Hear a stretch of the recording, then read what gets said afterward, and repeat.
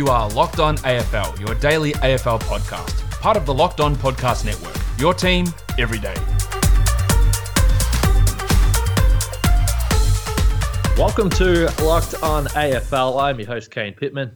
Particularly with a pathetic effort from Pitt. I mean, it was the most disgraceful display I've ever seen from a big fella. And that's pretty hard on an individual, but he's going to have to live with that. And alongside me, as always, is Josh Lloyd. Lloyd is Lloyd. Lloyd to Lloyd. Lloyd. Kane, have you announced that you're staying in Sydney? I would like to go to Sydney. I actually, the last few weeks or the last few months, I've applied for a bunch of jobs interstate, trying to get out of Victoria. Traitor. No bites yet. That is that's disappointing, Kane. Although I suppose you live in Geelong, so anything out of there is going to be better than staying in Geelong. So I understand that. But Tom Papley has apparently informed the Swans that he is wanting to stay in Sydney after the overtures of Carlton last season, and Carlton really hopeful to get him again this off-season. But he looks like he is staying in Sydney. That's probably going to be the last time we talk about Sydney for a while, to be honest, because their round 18 game doesn't have too much of an impact on the finals, but there are 10 teams left battling for the 8. I've forgotten where we're at. There's 10 teams left for those 8 spots at the moment. And some injury news came out across the weekend against some teams that are battling for that spot and teams that are really pushing for the premiership, with a couple of ACLs to Ivan Soldo at Richmond, and then yesterday Toby McLean in the first couple of minutes of the game. Looking like, hasn't been confirmed with McLean, but that's almost a guarantee that ACL is gone. So that's bad news in round 17. McLean's been in and out a couple of times, Josh, and you're probably the best man, obviously, on this podcast to talk about what he brings, what this will mean for the Dogs. I think the big thing that really sucks for these guys that are going down with serious injuries like that at this time of year, because it's already September, nearing October, it's probably going to rule them out next year as well, which is the obviously the brutal part of all this. But as far as this finals go, because the Dogs do look like they're in a pretty good position here that they're going to lock that spot in. So what does this mean for the Dogs? Well, McLean went from early in his career a half-forward goal kicker type to a bit of time in the midfield. And this year he's played that half-forward role, but more of a defensive role. And then last week against the Eagles, played a defensive role on Gaff, did a defensive forward role on Whitfield earlier in the season as well. And as a real shutdown player, he was massive. He kicked the first goal in this game against Hawthorn, and then a minute later tore his ACL. And the Bulldogs don't really have that same sort of player to come in. I imagine someone like Pat Lipinski comes in to replace it, but his defensive pressure is pretty poor. So finding that guy that they can throw onto opponents, and maybe they take on the Eagles again in round 1 of the finals if they do happen to get the job done against the Dockers this week. Not having someone like McLean who's turned himself into a really strong tackler and a very, very disciplined defensive player when he's given that role, I don't think it's going to be all that easy. So while he doesn't always appear to be the guy that's putting up the big numbers, and there's plenty of other guys ahead of him for the Bulldogs, last week I talked about how he was perhaps the best man on the ground for the Dogs, and whether that would be reflected in coaches' votes, it was. He got 9 out of, 9 votes from a 5 and a 4 from the 2 coaches. That's a hole that is not easy to fill, and we'll see how that goes. But it's a brutal blow for Toby and for the team. Yeah, it is, no doubt. And it'll be interesting where the Dogs land here. There was also some news that sort of came through over the last 12 hours that West Coast, and again, depending on what happens this week, and I know you said Sydney's game maybe doesn't have too much of an impact on the 8, but it will for the Cats, because now Geelong, and we're going to move into Geelong-Richmond here, but Geelong have to win that game to finish top 4. So it's going to have some meaning on the Geelong end of things. But as far as the Tigers go, and I think Soldo, and let me just say this, by the way, that was disgusting when Soldo was trying to walk off and you saw his knee buckle like that. Like, you don't often see the knee go like that, and that was obviously the telltale sign that he had torn his ACL there. There's no doubt about that.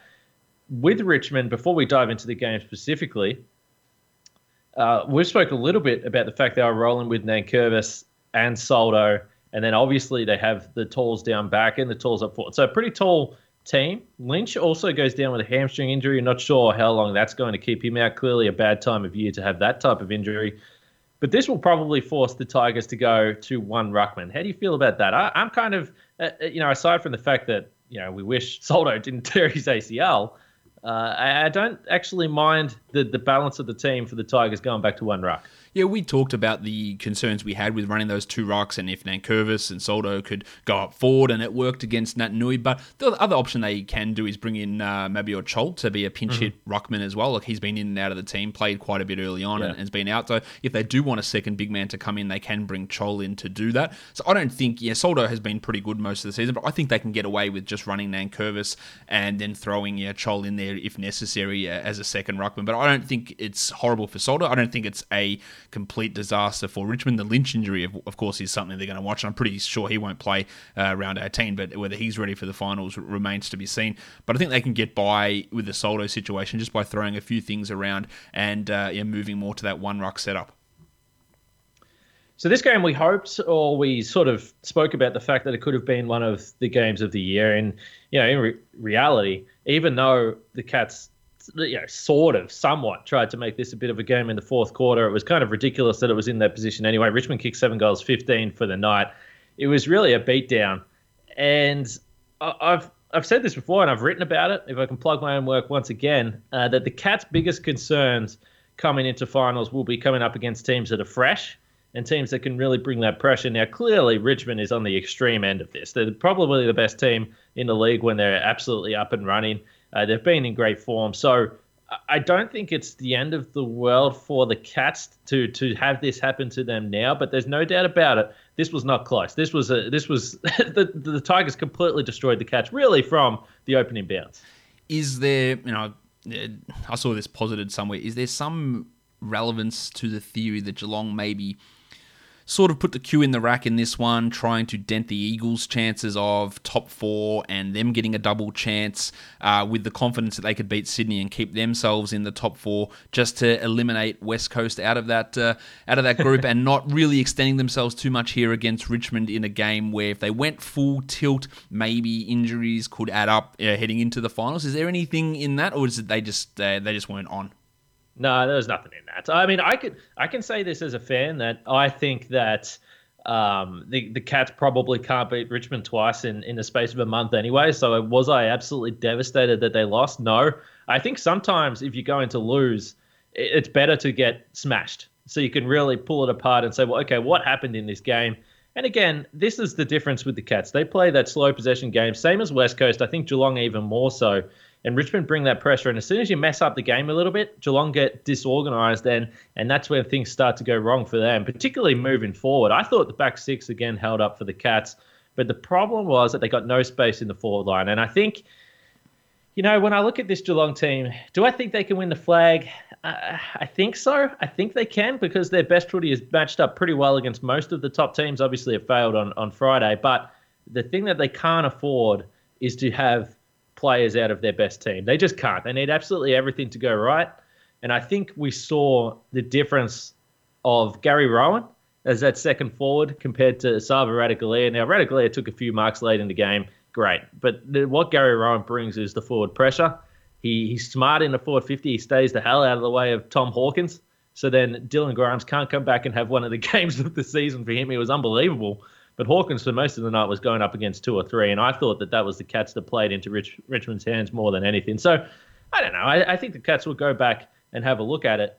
But ultimately, this is the big concern if you're a Geelong fan. How do they stand up against pressure? And I spoke about some of those games against St Kilda, Port Adelaide, these teams that they won. They were on short breaks.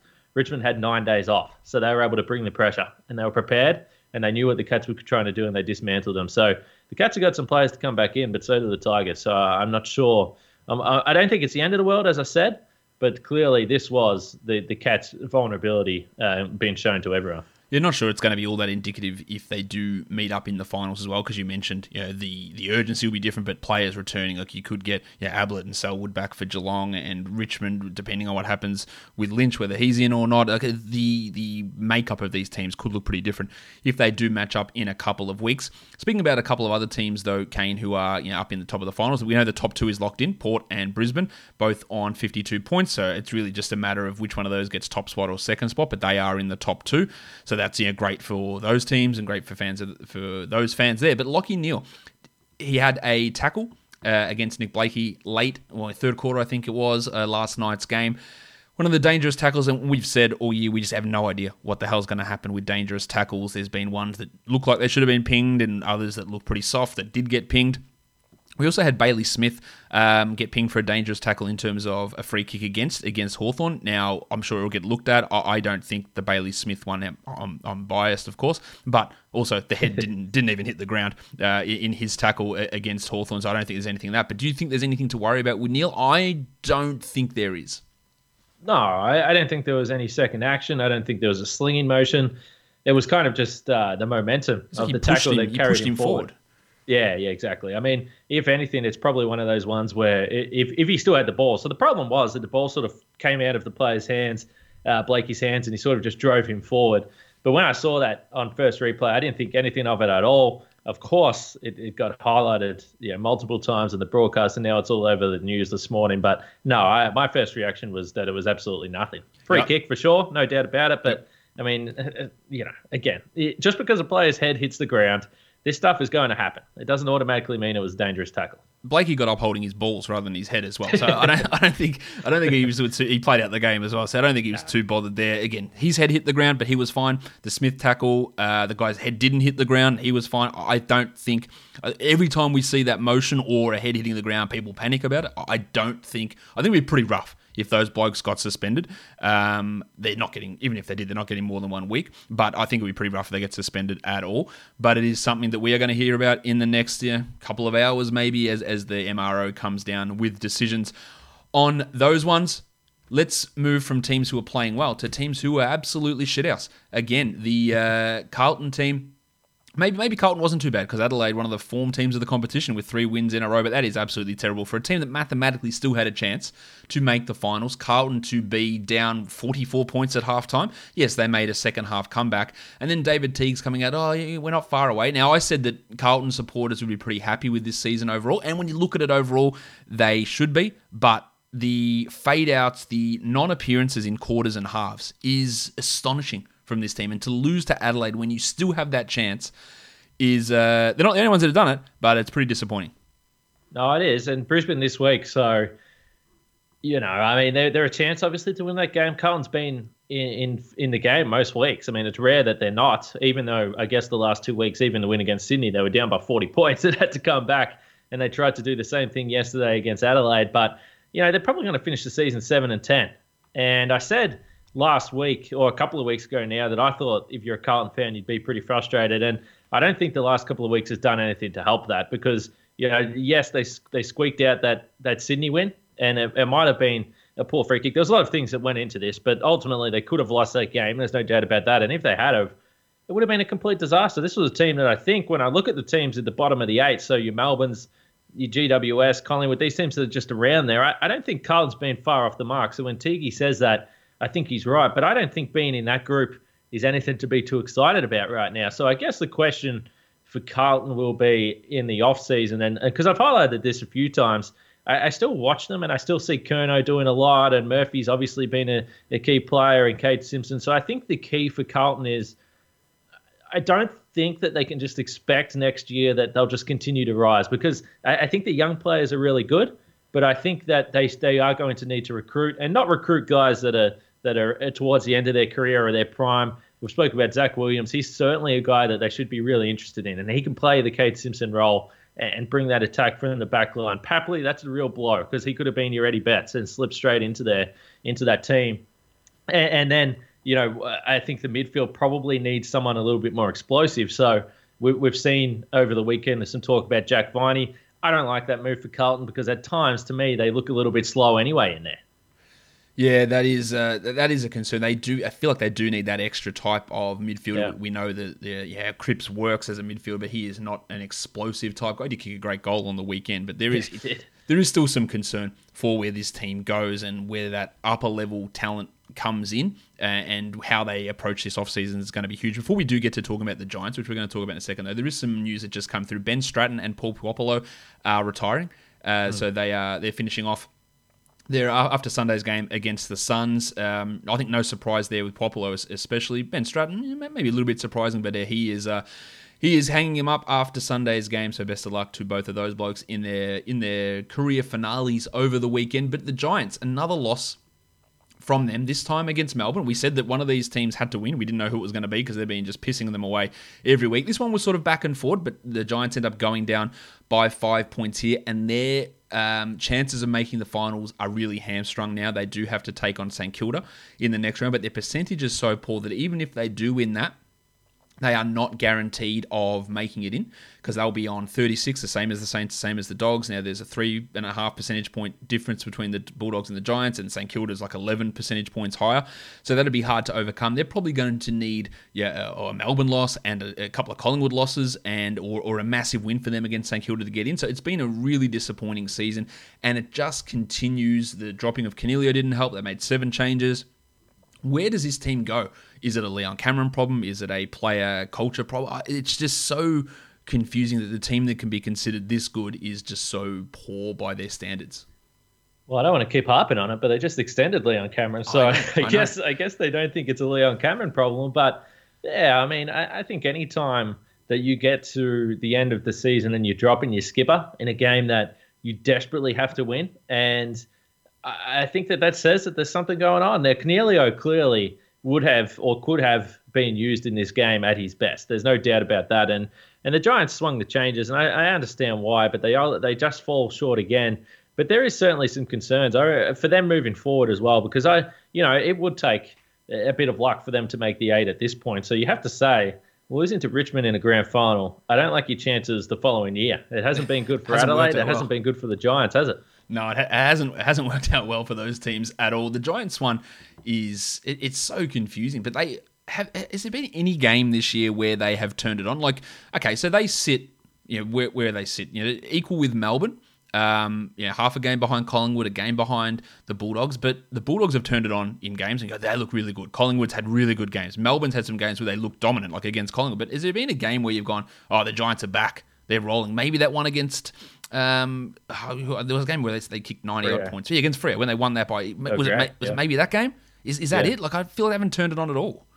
Well, Freo were great. GWS were great against Freo. And the reason why I had so much optimism after that game was because Freo are a team that had defended so well, basically every single week. So for them to be able to cut them apart and look like that attacking team that we've seen, I thought, well, hang on a second. Maybe the Giants are back here and they're going to peak at the right time of year. Outside of that, they've won some close games. Obviously, Collingwood game was pretty close there. Richmond, obviously, they were competitive. They looked like they were able to match it with these teams.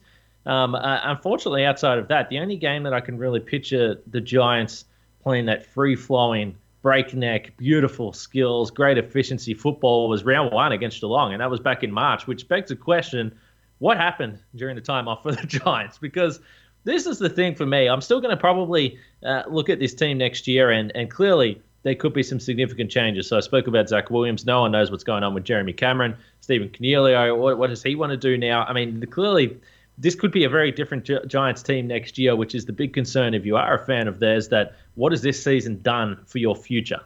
Because I think the confidence would have been if you went through and you played in another grand final or had another extended run, then you could probably keep all those guys because everyone's going to be feeling good about where the team's at. But right now, I'm not so sure. But I don't know, big off-season for them because I don't know what happened in the break, but they've been all over the shop since they've come back again this weekend. So they went from 27 inside 50s last week to 52 in this game. And I don't know, it's just strange. You just never know what you're going to get from this team week to week. Yeah, that's the thing. It's all over the place. It's consistently bad at the moment. Not as bad as some other teams. Shout out to Essendon fans who are really struggling at the moment. But the Giants, a lot of expectations, and it looks like it's going to end. Things could change, but a lot of results have to go their way. It looks like it's going to end with a season out of the finals, which is obviously a disappointing result for them. We do have a game tonight to finish off round 17. And that is Collingwood. They are in what is a must-win situation, and by must-win, they win this one and they are in. They book their ticket to the final. They lose this one and they can get jumped next week because they have, I believe, Port in round 18. So that's you probably pencil that one in as a loss. Although Port might ease things off, we don't know how that's going to work. But they need to win this one, Collingwood. Now they get some big names back, which is good for them to get some form into those guys to push into the finals. Treloar, De Goey, and Varco. You don't get many better three ins than that. And they need to really, percentage doesn't really matter for them here. They just need to get this win, and then they can, feel pretty good about where they sit, or at least feel they can be confident because they're going to make the finals. Yeah, to go back is huge. We spoke about their forward line throughout the year. I just don't think they've had any X factor there, and I think, probably the telltale sign for where Collingwood's at. You just wouldn't have picked this at the start of the season when you looked at the Collingwood team and where you thought they were going to be. Jaden Stevenson dropped again. Yep. This is not the first time it's happened this year. And those were the guys. It was Stevenson, Myercheck, Hoskin Elliott, and clearly Degoe's in that, but he's a little bit different. But Hoskin Elliott, Myercheck, and Stevenson, the three guys that are all very similar. They can lead up, take grabs, usually beautiful kicks. None of them have been able to get it really going this year consistently. Myercheck's been pretty good, but I think that, again, it's just a sign that they're very one-dimensional, and playing those three in the same forward 50 just hasn't worked for them. They've been easy to pick off, pretty predictable. It always has to be precise. They're not contested marks players. They're guys that you want to hit on the lead up, and the three of them just haven't worked together all season long. The Pies have really struggled to kick goals. So the thing that Degoe gives you is, yes, he can take a contested mark in a one-on-one situation if you can isolate him. You feel really good about that, but he also just brings the X factor. The question I'll have, and this was something I'm bringing up Mason Cox again, okay, Josh? I'm bringing him up. Here we go. Well, I just think it's interesting to see how Cox and Degoe work together, because I think Cox the last few weeks has been okay because he's given them a target to kick to, but you can't really play him up the ground. He's a guy that sort of has to stay deep because he brings zero pressure when the ball hits the ground. He's just kind of like, well, is he going to take a contested mark or then he's out of the contest? So I think with Degoe, you want to keep him as deep as possible, isolate him if you can. I'm not sure where Mason Cox fits in that dynamic within the Pies forward 50. Yeah, it is one to watch because he has been better, but this could be one of those games where he has one disposal and doesn't get near it.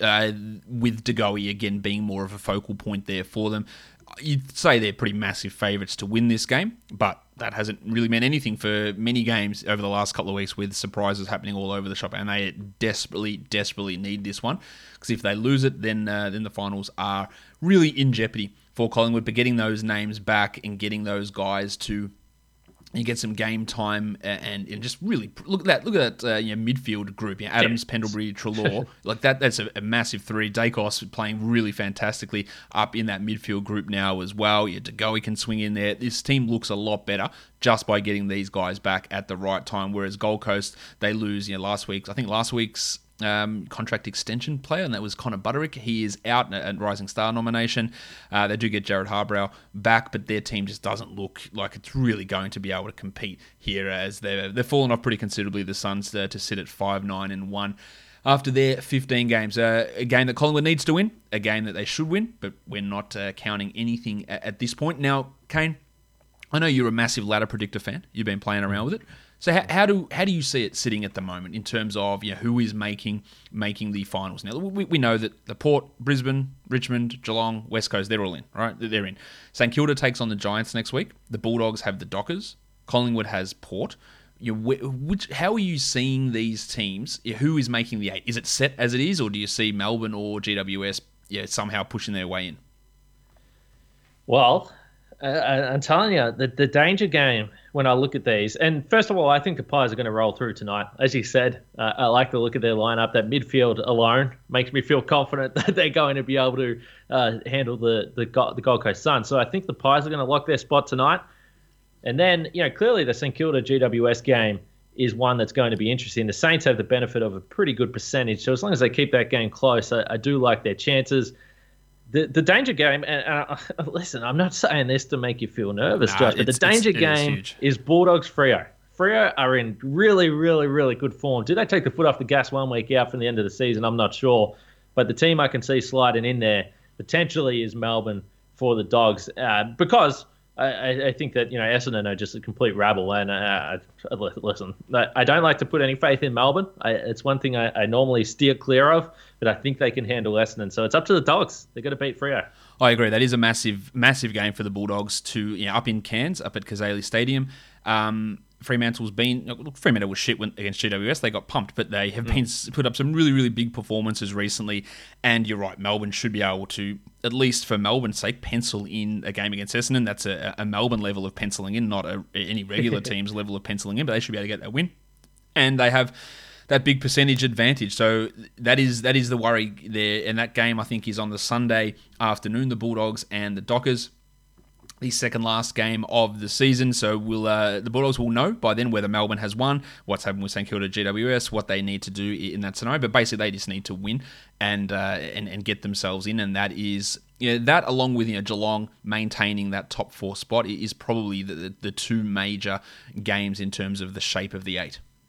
Well, the interesting thing also, if you look at that top 4 scenario, so I think the interesting thing, as you sort of pointed to, and I think as fans, I think both of us will be in the better position, because I think you like having the results in front of you, and just simply knowing you got to win. I mean, I think, I don't know, I kind of like being in that position. So the Cats and the Swans is also on Sunday afternoon, so they'll know what's at stake there. But the top 4 is interesting because they have just released news sort of in the last, again, 24 hours that West Coast will be able to play that elimination final at Optus Stadium. So, again, these teams that are in 8th, 7th, 6th, they just want to make it. So, I'm sure that they're not too worried about the fact that they might have to go to Perth, but there's no doubt about it. If you finish 8th, you probably get the Eagles at Optus Stadium, and clearly, that's a difficult task. So these teams, St Kilda, Bulldogs, Collingwood, Melbourne, yes, you got to win. You got to get as much percentage as you can. I think you probably do want to avoid finishing 8th, although, again, you'd probably rather be there than 9th. You would rather be there than 9th, but that is not a great spot to be heading there. Like you can either finish 7th and probably take on St Kilda or Collingwood. Right. Winnable. The Eagles one is going to be tough for a team. I don't think they've lost over there all season if you finish in 8th, and that's going to be key here for Collingwood as well, because they win this one, then they probably don't. Oh, maybe they could. They could still finish in 8th, I guess, if they could if St Kilda and the Bulldogs win next week. So there's huge implications for all of these teams as to avoiding West Coast in that one, but also making the final 8. So lots of intrigue still to come in this season that we somehow have gotten the regular season part of the year done somehow, and then moving on to finals after that. But it's been interesting. There's been upsets, there's been surprises, and we've got one more round to see how it all plays out. Kane, we're going to be talking about footy all during the rest of this week, recapping whether Collingwood can get the job done over Gold Coast tonight. So thank you for another week of Locked On AFL. No, I'm starting to get pretty fired up. Basketball's basically, basketball's out of the way for me. Stuff basketball, so it's all in on footy now. And by the way, Sam Fassini messaged me late last week, and he was really fired up again, and he was ready to talk about Essendon. And I said, listen, let's just wait until the end of the season, and you can let rip with the end of season review. So any Essendon fans listening to the pod, you might have some Bombers therapy coming up once their season is finally and thankfully over. Yeah, because they've won one game out of the last 9, and that is not that good. But if you want to be good, you can go and subscribe to this show. Do it on Apple Podcasts, Google Podcasts, Stitcher, Spotify, and please go leave us a 5-star review. It's a great way of helping out the program. Today, I'm going to leave you with a shout out to Craig McRae.